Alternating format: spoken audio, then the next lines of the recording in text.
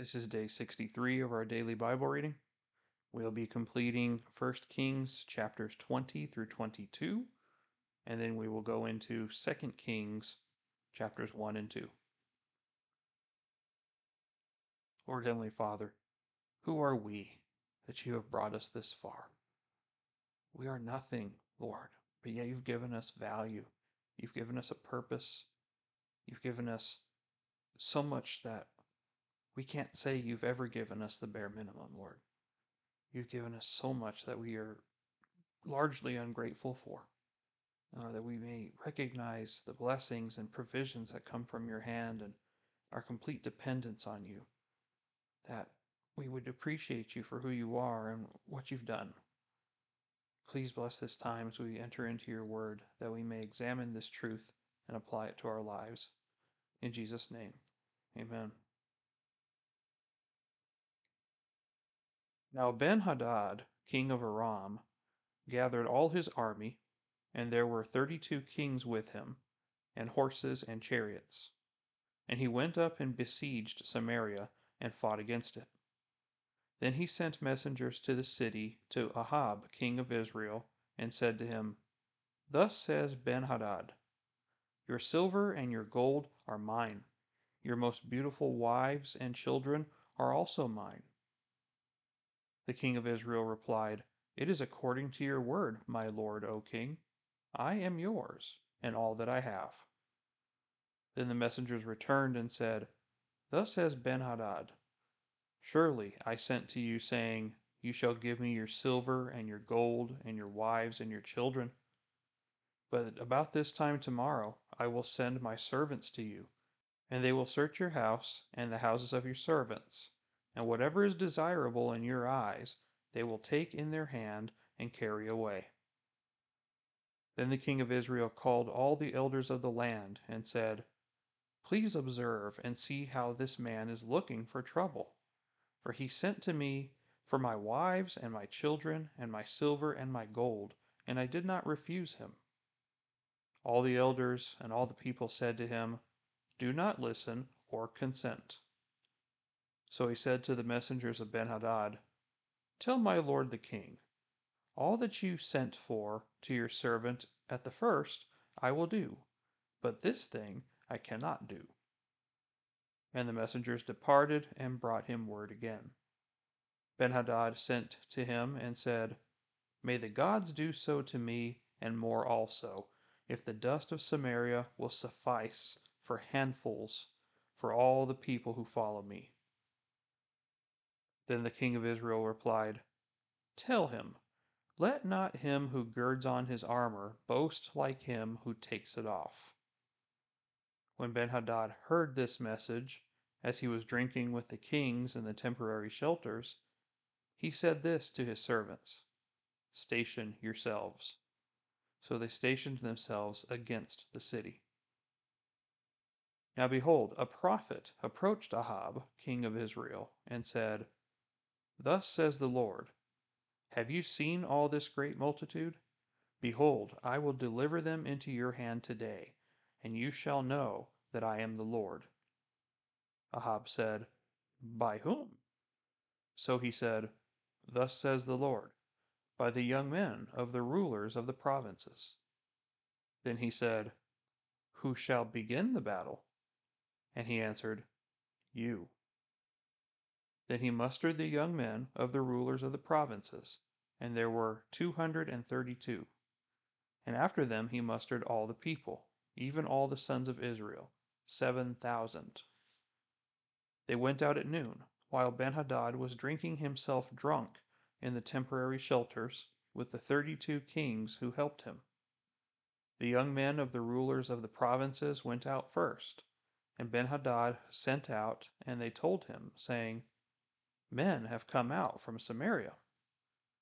Then he said, If they have come out for peace, take them alive. Or, if they have come out for war, take them alive.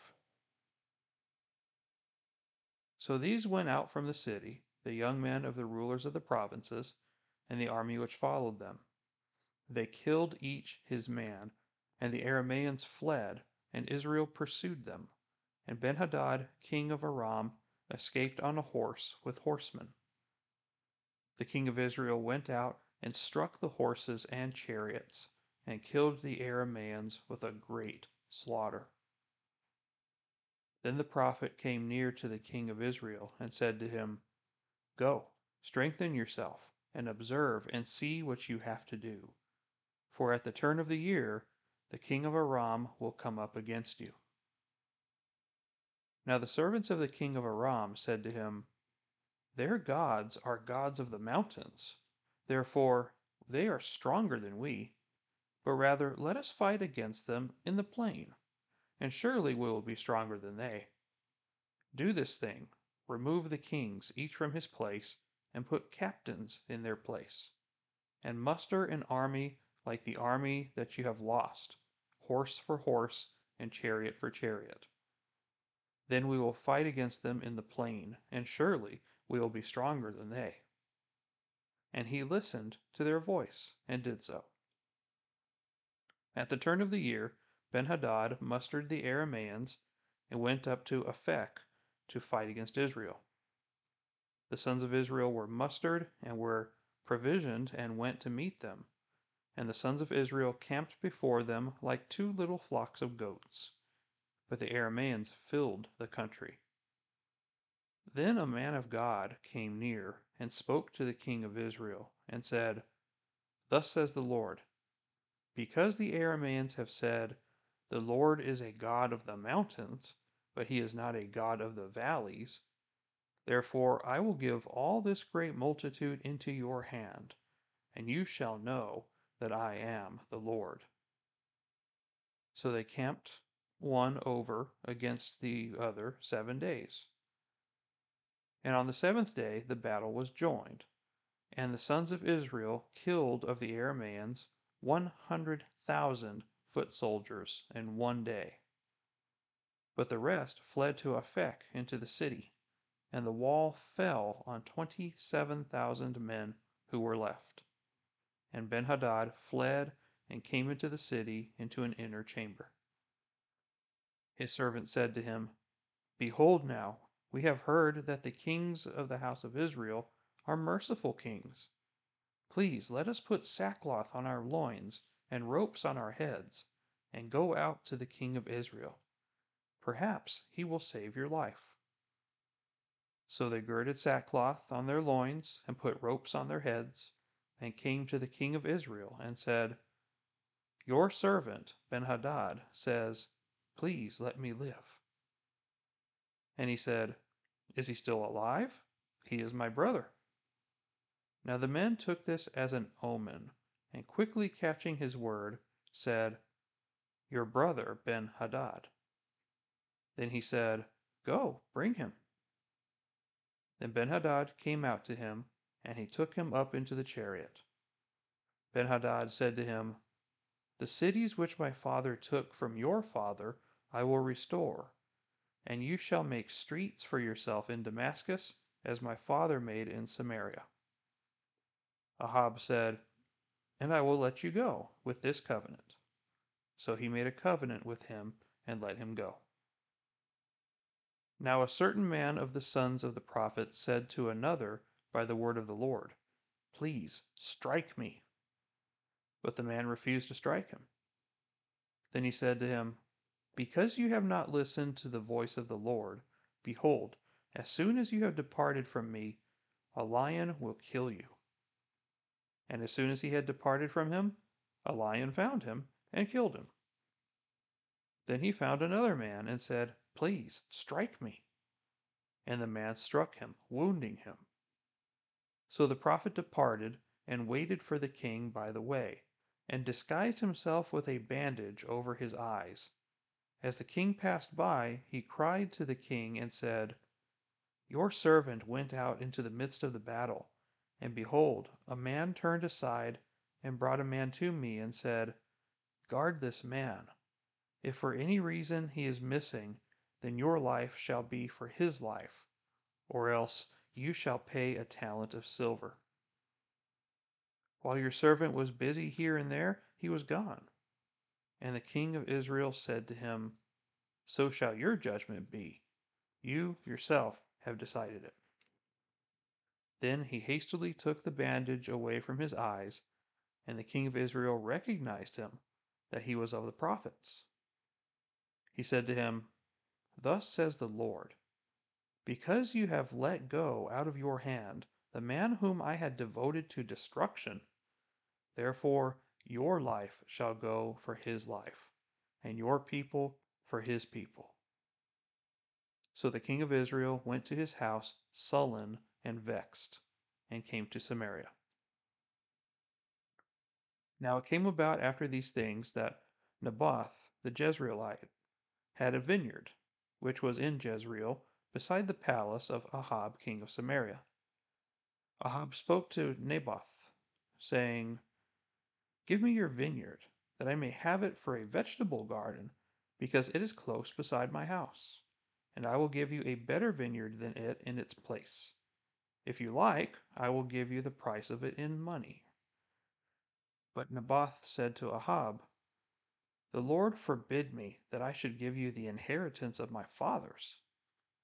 So Ahab came to his house sullen and vexed because of the word which Naboth the Jezreelite had spoken to him. For he said, "I will not give you the inheritance of my fathers." And he lay down on his bed, and turned away his face, and ate no food. But Jezebel his wife came to him and said to him, "How is it that your spirit is so sullen that you are not eating food?" So he said to her, "Because I spoke to Naboth the Jezreelite, and said to him, 'Give me your vineyard for money, or else, if it pleases you, I will give you a vineyard in its place.' But he said, 'I will not give you my vineyard.' Jezebel his wife said to him, 'Do you now reign over Israel? Arise, eat bread, and let your heart be joyful. I will give you the vineyard of Naboth the Jezreelite.' So she wrote letters in Ahab's name, and sealed them with his seal, and sent letters to the elders and to the nobles who were living with Naboth in the city. Now she wrote in the letters, saying, 'Proclaim a fast, and seat Naboth at the head of the people, and seat 2 worthless men before him, and let them testify against him, saying, You cursed God and the king. Then take him out and stone him to death.'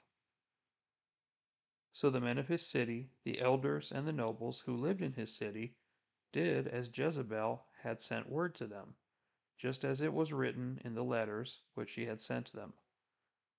They proclaimed a fast, and seated Naboth at the head of the people. Then the 2 worthless men came in and sat before him, and the worthless men testified against him, even against Naboth before the people, saying, 'Naboth cursed God and the king.' So they took him outside the city and stoned him to death with stones. Then they sent word to Jezebel, saying, 'Naboth had been stoned and is dead.' When Jezebel heard that Naboth had been stoned and was dead, Jezebel said to Ahab, 'Arise, take possession of the vineyard of Naboth the Jezreelite, which he refused to give you for money. For Naboth is not alive, but dead.' When Ahab heard that Naboth was dead, Ahab arose to go down to the vineyard of Naboth the Jezreelite to take possession of it. Then the word of the Lord came to Elijah the Tishbite, saying, 'Arise, go down to meet Ahab king of Israel, who is in Samaria. Behold, he is in the vineyard of Naboth, where he has gone down to take possession of it. You shall speak to him, saying, Thus says the Lord, Have you murdered and also taken possession? And you shall speak to him, saying, Thus says the Lord, In the place where the dogs licked up the blood of Naboth, the dogs will lick up your blood, even yours.' Ahab said to Elijah, Have you found me, O my enemy? And he answered, I have found you, because you have sold yourself to do evil in the sight of the Lord. Behold, I will bring evil upon you, and will utterly sweep you away, and will cut off from Ahab every male, both bond and free in Israel. And I will make your house like the house of Jeroboam the son of Nebat, and like the house of Baasha the son of Ahijah, because of the provocation with which you have provoked me to anger, and because you have made Israel sin. Of Jezebel also has the Lord spoken, saying, the dogs will eat Jezebel in the district of Jezreel. The one belonging to Ahab who dies in the city, the dogs will eat, and the one who dies in the field, the birds of heaven will eat. Surely there is no one like Ahab who sold himself to do evil in the sight of the Lord, because Jezebel his wife incited him. He acted very abominably in following idols, according to all that the Amorites had done, whom the Lord cast out before the sons of Israel. It came about when Ahab heard these words, that he tore his clothes and put on sackcloth and fasted. And he lay in sackcloth and went about despondently. Then the word of the Lord came to Elijah the Tishbite, saying, do you see how Ahab has humbled himself before me? Because he has humbled himself before me, I will not bring the evil in his days, but I will bring the evil upon his house in his son's days. 3 years passed without war between Aram and Israel. In the 3rd year, Jehoshaphat the king of Judah went down to the king of Israel. Now the king of Israel said to his servants, do you know that Ramoth Gilead belongs to us, and we are still doing nothing to take it out of the hand of the king of Aram? And he said to Jehoshaphat, will you go with me to battle at Ramoth Gilead? And Jehoshaphat said to the king of Israel, I am as you are, my people as your people, my horses as your horses. Moreover, Jehoshaphat said to the king of Israel, please inquire first for the word of the Lord. Then the king of Israel gathered the prophets together, about 400 men, and said to them, shall I go against Ramoth Gilead to battle, or shall I refrain? And they said, go up, for the Lord will give it into the hand of the king. But Jehoshaphat said, is there not yet a prophet of the Lord here, that we may inquire of him? The king of Israel said to Jehoshaphat, there is yet one man by whom we may inquire of the Lord, but I hate him, because he does not prophesy good concerning me, but evil. He is Micaiah, son of Imlah. But Jehoshaphat said, let not the king say so. Then the king of Israel called an officer and said, bring quickly Micaiah, son of Imlah.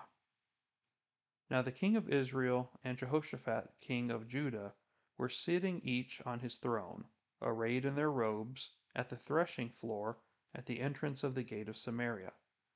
And all the prophets were prophesying before them.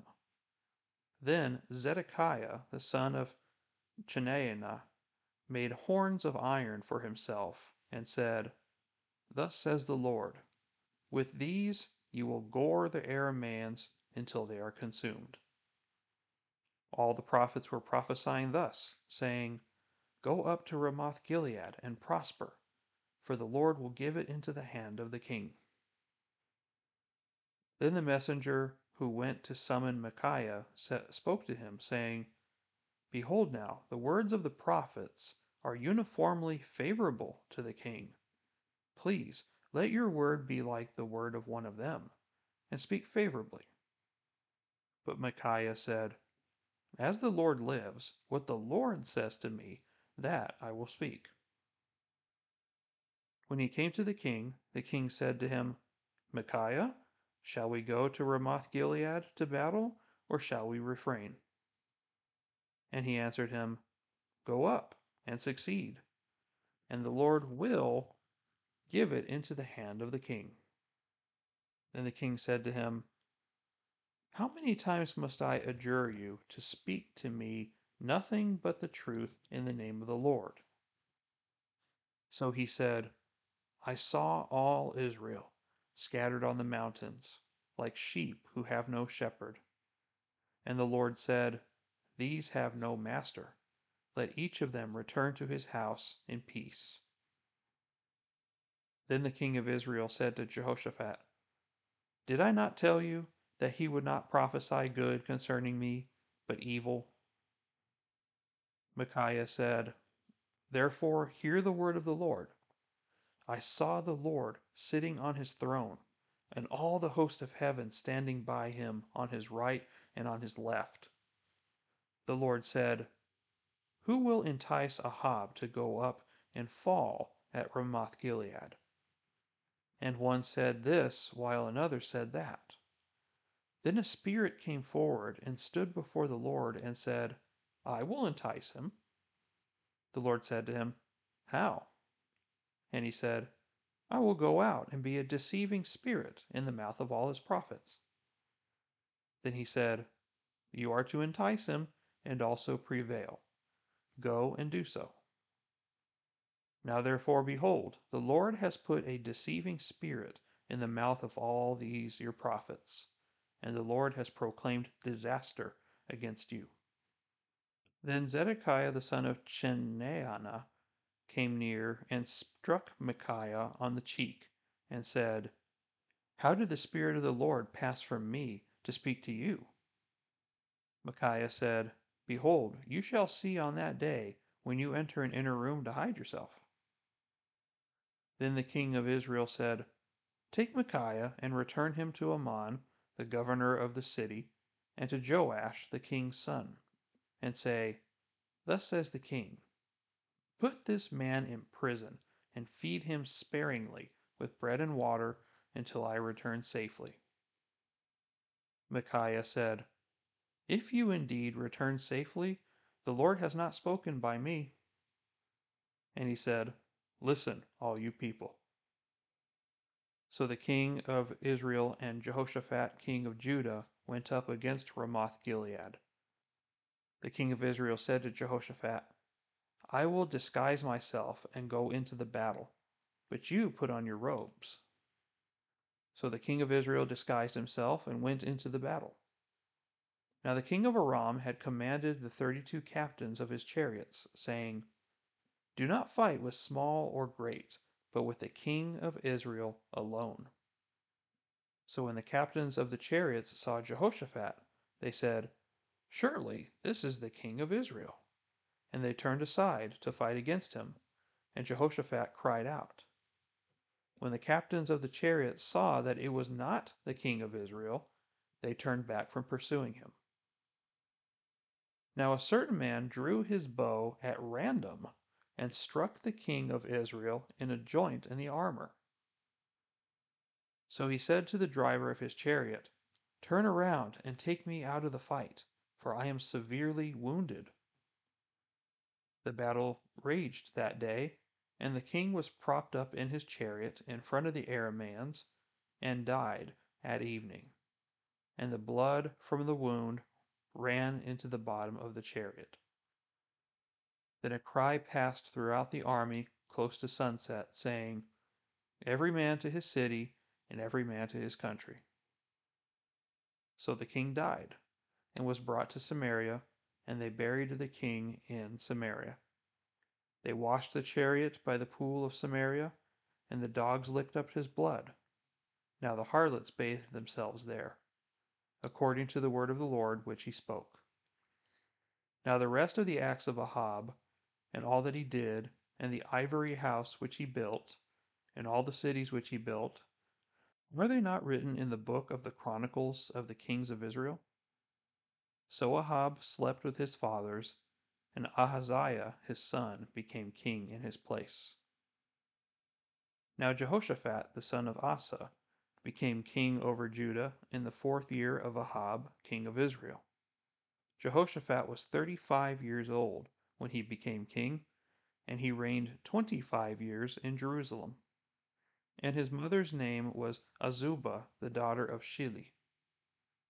He walked in all the way of Asa his father. He did not turn aside from it, doing right in the sight of the Lord. However, the high places were not taken away. The people still sacrificed and burned incense on the high places. Jehoshaphat also made peace with the king of Israel. Now the rest of the acts of Jehoshaphat, and his might which he showed, and how he warred, are they not written in the book of the Chronicles of the kings of Judah? The remnant of the Sodomites who remained in the days of his father Asa, he expelled from the land. Now there was no king in Edom, a deputy was king. Jehoshaphat made ships of Tarshish to go to Ophir for gold, but they did not go, for the ships were broken at Ezion-Geber. Then Ahaziah the son of Ahab said to Jehoshaphat, "Let my servants go with your servants in the ships." But Jehoshaphat was not willing. And Jehoshaphat slept with his fathers, and was buried with his fathers in the city of his father David. And Jehoram his son became king in his place. Ahaziah the son of Ahab became king over Israel in Samaria in the 17th year of Jehoshaphat king of Judah, and he reigned 2 years over Israel. He did evil in the sight of the Lord, and walked in the way of his father, and in the way of his mother, and in the way of Jeroboam the son of Nebat, who caused Israel to sin. So he served Baal and worshipped him, and provoked the Lord God of Israel to anger, according to all that his father had done. Now Moab rebelled against Israel after the death of Ahab, and Ahaziah fell through the lattice in his upper chamber, which was in Samaria, and became ill. So he sent messengers and said to them, "Go, inquire of Baal-zebub, the god of Ekron, whether I will recover from this sickness."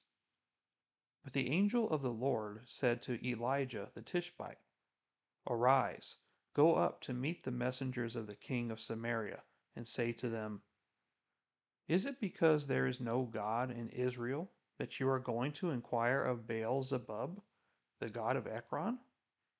Now therefore, thus says the Lord, You shall not come down from the bed where you have gone up, but you shall surely die." Then Elijah departed. When the messengers returned to him, he said to them, "Why have you returned?" They said to him, "A man came up to meet us, and said to us, Go, return to the king who sent you, and say to him, Thus says the Lord, Is it because there is no God in Israel that you are sending to inquire of Baal-zebub, the god of Ekron? Therefore you shall not come down from the bed where you have gone up, but shall surely die."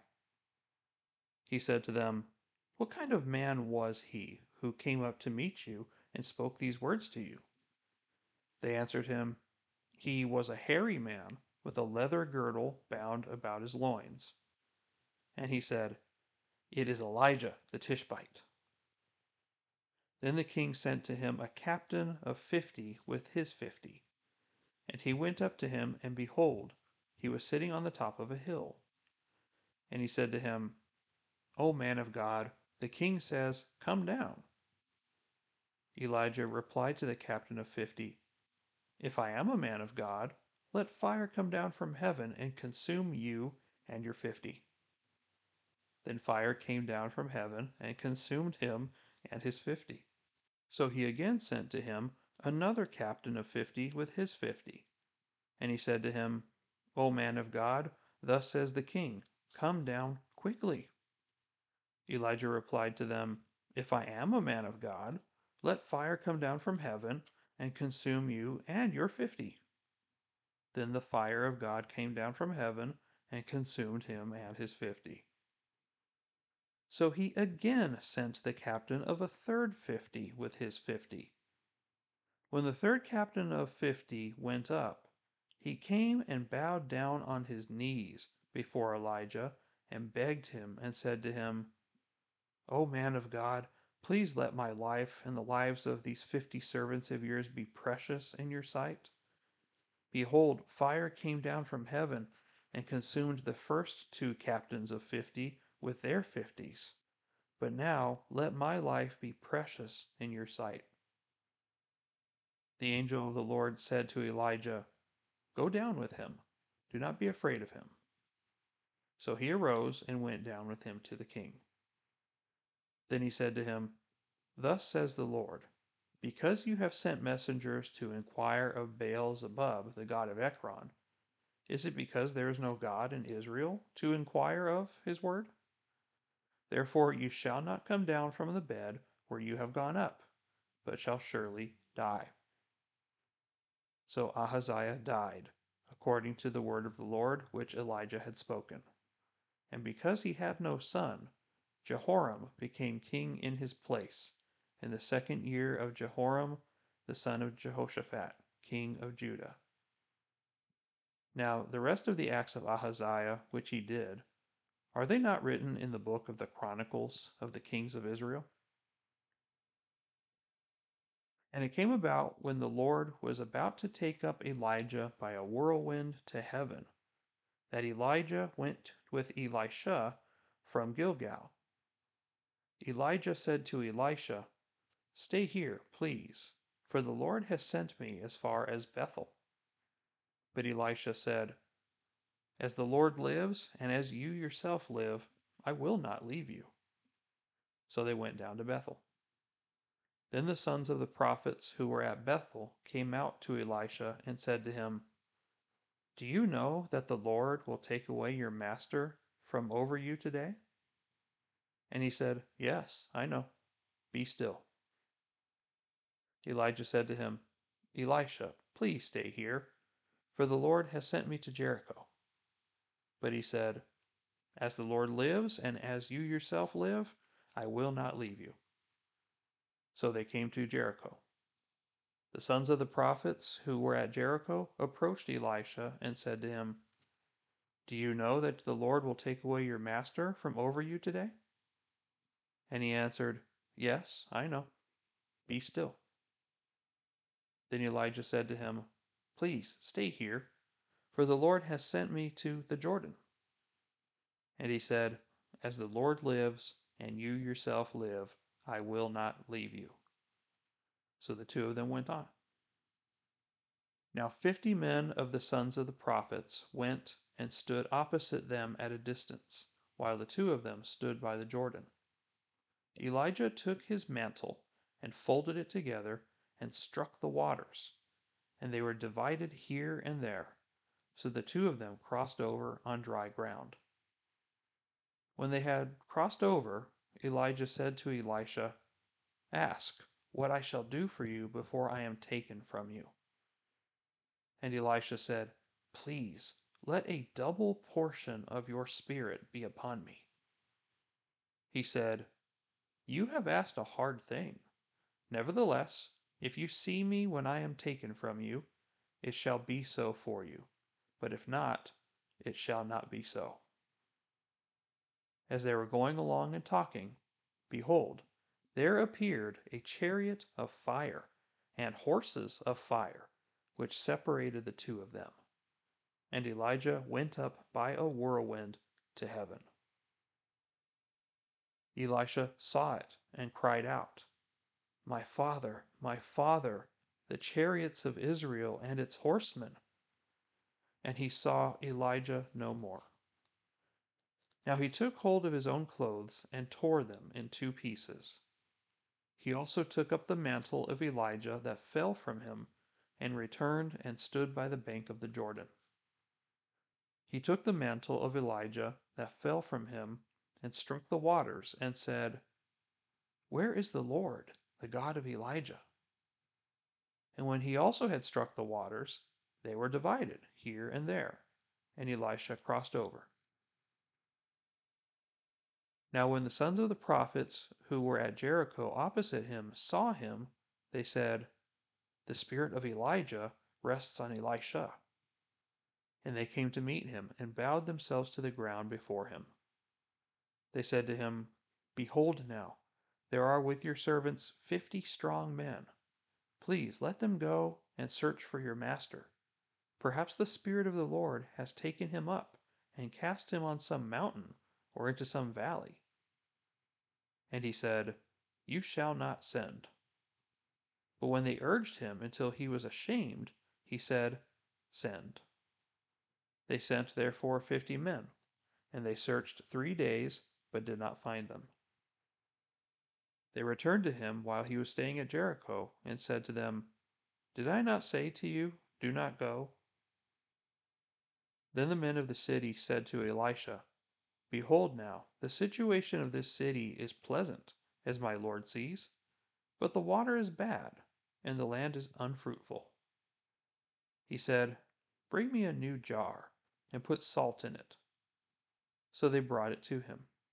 He went out to the spring of water, and threw salt in it, and said, Thus says the Lord, I have purified these waters. There shall no longer from there be death or unfruitfulness any longer. So the waters have been purified to this day, according to the word of Elisha which he spoke. Then he went up from there to Bethel. And as he was going up by the way, young lads came out from the city and mocked him, and said to him, Go up, you bald head! Go up, you bald head! When he looked behind him and saw them, he cursed them in the name of the Lord. Then 2 female bears came up out of the woods, and tore up 42 lads of their number. He went from there to Mount Carmel, and from there he returned to Samaria. All right, so we see the end of King Ahab, and we saw the king die, and we also saw the end of Elijah today. So we go back a little bit to what happened with King Ahab and the king of Aram named Ben-Hadad. How Ben-Hadad was harsh and was just going to wipe him out and take whatever he wanted, and Ahab was going to let him. He didn't want to war with him, and he wanted to make peace with him. But then there were some conditions that Ben-Hadad was putting on them that he didn't want to accept. So then he got his army out there and was going to just wipe them out. But what I thought was very interesting was that a prophet came to Ahab, and the Lord said that he was going to deliver them into the hands of Ahab. Now, why would God do that to Ahab? Why would he bless him in such a way? Because we've seen up to this point that Ahab has no interest in God. He does what is evil in the sight of the Lord constantly. He hates Elijah, one of the greatest prophets of the Old Testament, in fact. Yet he speaks to Ahab. And why? Because sometimes God does that where he uses evil for good, right? We know that. But we also know that when God has plans, his plans are sometimes way bigger than us as individuals, even if you're a king. And so sometimes he uses these people as his instruments to carry out his will. So it's not that Ahab was good in God's sight. Surely he was not. But sometimes God will use people for his purposes. But not only that, but even though Israel is severed from Judah, they are no longer one united nation. They are still his chosen people. And sometimes he acts with grace and mercy on them because he loves his people. And he's put his name with them. But the real reason we see that the Lord wanted Ahab to be a part of it was because of the way the king of Aram mocked him. Apparently, what the king of Aram was doing was spreading this misinformation about who God was to a large group of people.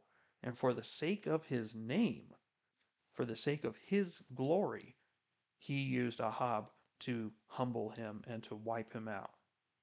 Because it says, a man of God came near in verse 28 and said, Thus says the Lord, because the Arameans have said that the Lord is a God of the mountains, but is not a God of the valleys, therefore I will give them all into your hand, so that they will know that I am the Lord.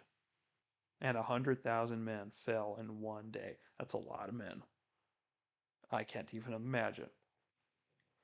But God did it for his name's sake. He didn't do it for anybody else. He did it to defend his own name and to demonstrate his power to these people. Now, quite literally, he is refuting what the king said, that he is the God of the mountains, but not the God of the valleys. But we know that on a spiritual level, that the mountains are the high points of life, right? And we also know that the valleys are the low points in life, the difficult times. God is the God of both, and he declares it as such. But not only that, but quite literally, he is the God of heaven and earth. There is no part of earth that is not within his dominion. So we can see that from both applications here. So we see that Ahab, even though he was given a great victory by the Lord, he did not act favorably. He did several things that the Lord disapproved of, and because he just continued to act disobediently, he was going to take away the kingdom from him.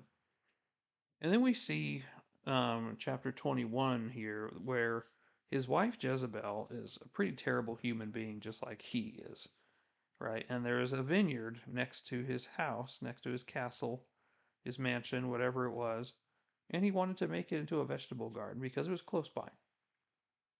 And he even said, I'll give you a better place, but Naboth, the man who owned it, said, no, this is a family inheritance. He refused to sell his property because God gave him that as an inheritance. And that was in the book of Moses, that certain lands were given to certain families. And those are ancestral lands to where they pass from generation to generation. And he wanted to respect and honor that. This is my family inheritance. I'm not going to give this to you. I don't care if you're the king or not. And Ahab threw a literal spoiled brat hissy fit. You saw that? He didn't get his way, so he's like, I'm not going to eat anything. I'm just going to lay in my bed, and I'm just going to pout and moan and groan. Right? You see, wow, I read that as I was reading it. I'm like, man, he sounds like a 3-year-old. And I would know because I have a 3-year-old.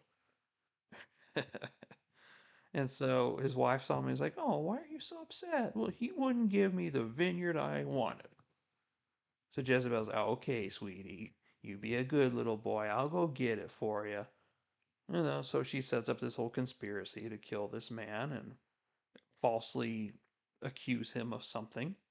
And they end up getting him stoned. He's like, well, here you go. Here's your vineyard. And then Elijah goes and speaks to Ahab, saying, all right, I saw what you did. And so you and Jezebel are doomed. I have pronounced judgment against you too. And when Ahab heard it, he actually responded in the best possible way. He recognized his sin and he repented. And God was gracious with him. He said, do you see how Ahab humbled himself before me? Because he has humbled himself up before me, I will not bring evil in his days, but I will bring it upon his son's days. So God showed mercy and grace to him because he humbled himself before the Lord, which is excellent. That's the proper thing that we're supposed to have. Then we see chapter 22, Ahab's final battle, where he goes out there, he pretends to not be king, he hides himself in the middle of the battle. And I love how God works because he wanted Ahab to die. And so he had put these spirits into these prophets to speak from the Lord. And Ahab's answer for this one prophet, Micaiah, is I don't like him because he always says bad things about me. But doesn't he understand that prophets speak what the Lord says? And if you're being told bad things that are from the Lord, isn't it the Lord that you're supposed to be concerned with, not necessarily the man himself? So he brought in Micaiah and said, hey, this time tell me something good. And Micaiah told him stuff that was not good. And so he's like, all right, well, let's lock him up for a while. And he's going to stay there and barely eat anything until I get back. And then Micaiah said, if you return safely, then it wasn't God who told me any of this. Meaning that this came from the Lord. It's going to happen, sir, whether you like it or not. And I love how God puts this in here in verse 34. Now a certain man drew his bow at random without taking any specific aim, and he hit Ahab right in a very vital part, through a joint of the armor at chance, right? Quote unquote chance. God can use anything that may be accidental to fulfill his will. And if we realize this, there is no such thing as chance. There's no such thing as fortune. There's no such thing as coincidences. There's no such thing as luck. Everything, even the roll of the dice, even the lottery tickets, which we shouldn't be using those anyway, but everything done seemingly random is actually in God's sovereign will. That blows my mind. That whenever I started learning that, just imagining that, so these things happen at random, quote unquote, but it's actually God's direction. Wow, that's amazing. That He is sovereign over the smallest, minute things. That's how much He is working in this universe. Because there's some people that tend to think that God is some sort of guy who sits on the sidelines. He created all things, and they call it, this is the way that they describe God, as like a master clockmaker, which he created the clock, right? And the clock was wound up, and it runs. And because it was such masterful workmanship on creating this clock, it runs by itself perpetually. It no longer needs the clockmaker. And so there's some people that tend to think that God did the same thing. He created all things, and it says on the seventh day he rested, and that's what he's been doing up until now. He's just been sitting by and watching everything unfold, as if we're some sort of giant ant colony on Earth. But God is not that way. And as we see that he is constantly at work, and Jesus affirms this, the Father is always working. And even in the smallest, minute details of life, he's actively involved. How awesome is that? So nothing escapes his view. And so we worry about these things that are really not worries. If we truly understood how God is sovereign and how he's out for our good and for his glory, and we trust him with that, we have nothing to worry about ever. That's amazing. So we see Ahab fall this day, and his legacy was that he was an evil king, and his children after him were equally as equal. And since his son did not have any kids, that ended the line right there, as the Lord had proclaimed. So then we see about his son Ahaziah, and how that whole thing went on with looking for Elijah. And Elijah said that he was going to die because Ahaziah got sick from falling through some lattice, which is like those crossed bars that cover a window. Apparently, he fell over. And so they wanted to go inquire of Beelzebub. And this is the same god in the New Testament as well, Beelzebub, which is the Lord of the Flies. And there's a book called that as well. But they wanted to go to him. And then God's like, is there no God in Israel that you have to go all the way to pray to some pagan god? Do you not know that God is over Israel? And so he used Elijah to tell him that he was going to die, and he didn't like that. Well, who said that to you? Oh, he was a hairy man with a leather girdle. That's got to be Elijah. It has to be Elijah. He's the only one who would say something like that, and that's exactly how he looks. He sent people saying, I want to come down here. I want to talk to you. Well, he was really just trying to get him killed. He was really just trying to get him to stop.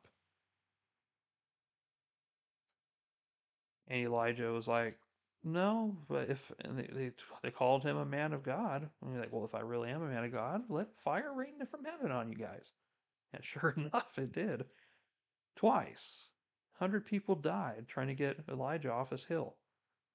And then the third guy humbled himself properly, and God said, go ahead and go with him. But you're going to say the same thing that you already said, and that is, you're going to die. And sure enough, the king died exactly as the Lord said. What a surprise, right? And then we see the second time and the last time in human history that someone was able to live a life on earth and not see death. Not even Christ did that. And this was Elijah's time. So we have Elisha who stuck close to him very closely, and he wanted to follow after him and be his disciple in every single way.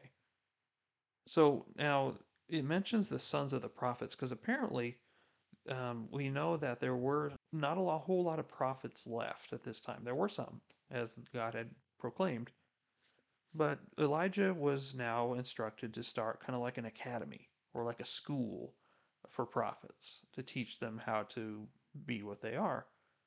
Elisha is his closest pupil, his closest disciple. And everywhere that he went, Elisha was there too.